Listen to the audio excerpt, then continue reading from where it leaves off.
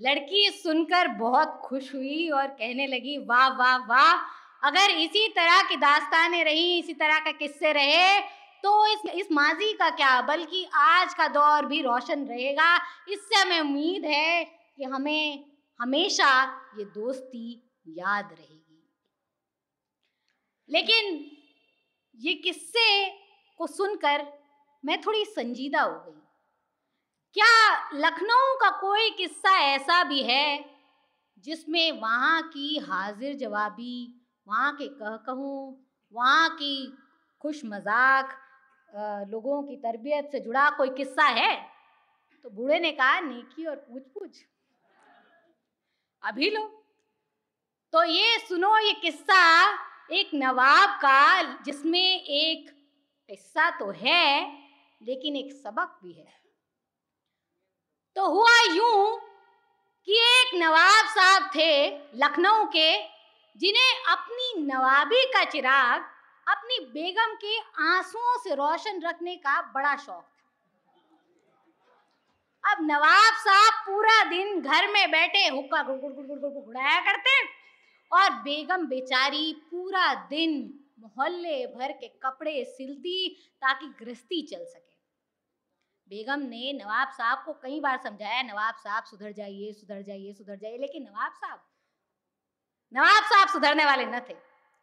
तो एक बार क्या हुआ कि जैसे ही बेगम कपड़े सिलाई का काम करके हटी, नवाब साहब ने फौरन हुक्म पेश कर दिया कि बेगम, आज तो हमारा हलवा खाने को जी चाहता है। अब बेगम बेचारी सुबह की थकी हारी थोड़ा आराम करना चाहती थी। उन्होंने बस नवाब साहब से इतना कहा, नवाब साहब थोड़ा एक दम लीजिए, बस अभी बनाए देती हूँ। लेकिन नवाब साहब तो न मानने वाले। बेगम ने फिर से बड़ी दबी सी, बड़ी मीठी सी, बड़ी नरम सी आवाज में कहा, अरे जरा ठहर जाइए, बस अभी बनाए देती हूँ। लेकिन इतनी देर में तो नवाब साहब का गुस्सा सातवें आसमान पर पहुंच गया। लेकिन उस दिन बेगम ने भी ठान ली। अब नवाब साहब बहुत गुस्सा हुए, चिल्लाने लगे, गालियां देने लगे, लेकिन बेगम ने ठान ली, न उठी तो न उठी। उल्टा नवाब साहब से कह दिया, सुनिए, ज्यादा जल्दी हो तो खुद ही बना लीजिए। अब तो नवाब साहब को ताव आ गया, बड़बड़ाते गए, रसोई के अंदर घुसे तो पहला ख्याल आया, ओहो, हलवा बनाना तो आता ही नहीं। फिर जरा सोचा, हलवा कुछ लिजलिजा सा होता है, आटा और पानी, सही बात। बस फिर क्या था, आटा और पानी मिलाया, कढ़ाई में रखा और जलते चूल्हे पर चढ़ा के लगे कढ़ाई उलटने पलटने। थोड़ी देर देखते रहे, लेकिन हलवा तो ना बना। फिर सोचने लगे, हलवे आटे के तो गुलगुले भी बनते हैं। फिर बेगम को सुना के कहा, बेगम आज हम हलवा वलवा नहीं खाएंगे, आज हम गुलगुले खाएंगे, गुलगुले। फिर देखते रहे, लेकिन वो गुलगुले भी ना बने। फिर ख्याल आया, अब क्या किया जाए। फिर उन्होंने सोचा, आटे के तो चिल्ले भी बनते हैं। फिर बेगम को सुना गया, बेगम आज का मौसम देखा है आपने, इतना ठंड हो रही है कि आज तो हम चिल्ले ही खाएंगे, बस। फिर सोचा, चिल्ले बनाने के लिए आटे में थोड़ा और पानी मिलाने की जरूरत है। बस हाजरीन, थोड़े के चक्कर में ज्यादा पानी मिला दिया और सब पानी पानी हो गया। अब नवाब साहब के हाथ पैर फूलने लगे, परेशान हो गए, छक्के छूटने लगे। जब कुछ समझ ना आया तो पेट पकड़कर जोर जोर से चिल्लाने लगे, हाय आज तो जानी चली जाती है बस। ओहो, अजी ऐसा पेट में दर्द उठा है कि बस अब तो कुछ ना खाया जाएगा। ओहो बेगम, आज तो बस नींद ही आ जाए, वही बहुत है। ओहो।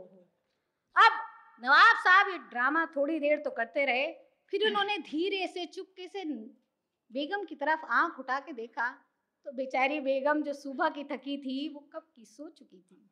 दास्तान को अब पूरे रंग में आने लगा था और लड़की भी समझ गई थी कि उसको अपनी थीसिस के लिए, अपनी तहकीक के लिए बड़ी काम की चीज़ें मिलने वाली हैं। उस लड़की ने दास्तान गो से कहा कि इस किस्से में कहे तो थे, हंसी तो थी, लेकिन एक बड़ी संजीदा बात थी कि इस किस्से से अवध की औरतों की अजमत आया होती है। इस पर दास्तानगो ने फरमाया कि औरतों का किरदार तो यहां की तुमने देखा, अब यहां के भांडों का जलवा देखो। कि लखनऊ में किसी रईस के यहां कोई दावत थी जिसमें भांड भी आए और अपने फन का मुजाहिरा किया। ऐसी जोरदार पेशकश थी कि सब खुश हुए, और पेशकश के बाद उस रईस ने भांडों को नजराने में एक दुशाला दिया। मगर यह दुशाला बड़ा ही बोसीदा पुराना था। भांडों को यह हरकत खराब लगी। सो रईस को आईना दिखाने के लिए उन भांडों में से एक भांड वो दुशाला लेकर बैठ गया और आंखें बड़ी करके उस दुशाले में कुछ पढ़ने की कोशिश करने लगा। एक भांड ने उससे पूछा, अरे अरे अरे अरे अरे, इस तरह से आंखें बड़ी करके क्या पढ़ रहे हो?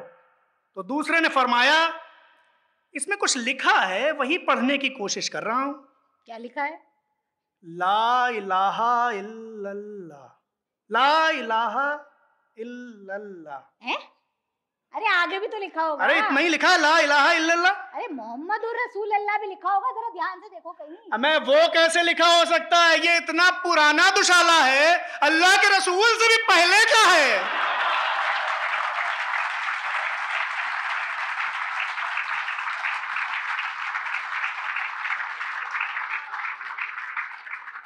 वो रईस बेचारे शर्मसार हुए और फौरन एक नया दुशाला मंगवाया गया। इससे हाजरीन ये भी सीख मिलती है कि कलाकारों की कला का वाजिब सम्मान होना चाहिए और नजराना।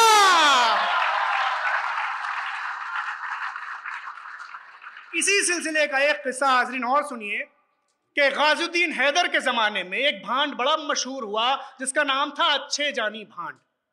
अच्छे जानी अपने नाम ही की तरह बहुत अच्छे थे, बहुत अच्छे भांड थे। सो एक जगह उन्होंने फन का मुजाहिरा किया। फन के पेशकश के बाद दावत हुई, दस्तरखान बिछा तो अच्छे जानी भी बैठे। परोसने वाले ने अच्छे जानी को हर एक चीज परोसी, पर न जाने क्यों मुर्ग परोसना भूल गया, जबकि मुर्ग एक डोंगे में अच्छे जानी की तश्तरी के बिल्कुल पड़ोस में रखा हुआ था। अच्छे जानी को यह हरकत तहजीब और जायके दोनों एतबार से खटक रही थी। अच्छे जानी अपने पर आ गए और उन्होंने एक तरकीब सोची। वो यक बयक हंसने लगे। जब लोगों ने अच्छे जानी को इस तरह से यक बयक हंसते हुए पाया तो उनसे पूछा, अरे भाई अच्छे मियाँ, क्या हुआ जो आपको इस तरह से हंसी आई? अच्छे जानी बोले, भाई ये मुर्ग देख रहे हो, ये हजरत अभी 2 लम्हा पहले तक यहाँ मेज से अलगनी पर, अलगनी से मुंडेर पर, मुंडेर से दरवाजे पर, दरवाजे से खिड़की पर, और जाने कहां कहां फुदकते घूम रहे थे। अब इनमें इतनी ताब नहीं है कि एक हाथ की दूरी तय कर लें, डोंगे से तश्तरी में आ जाए।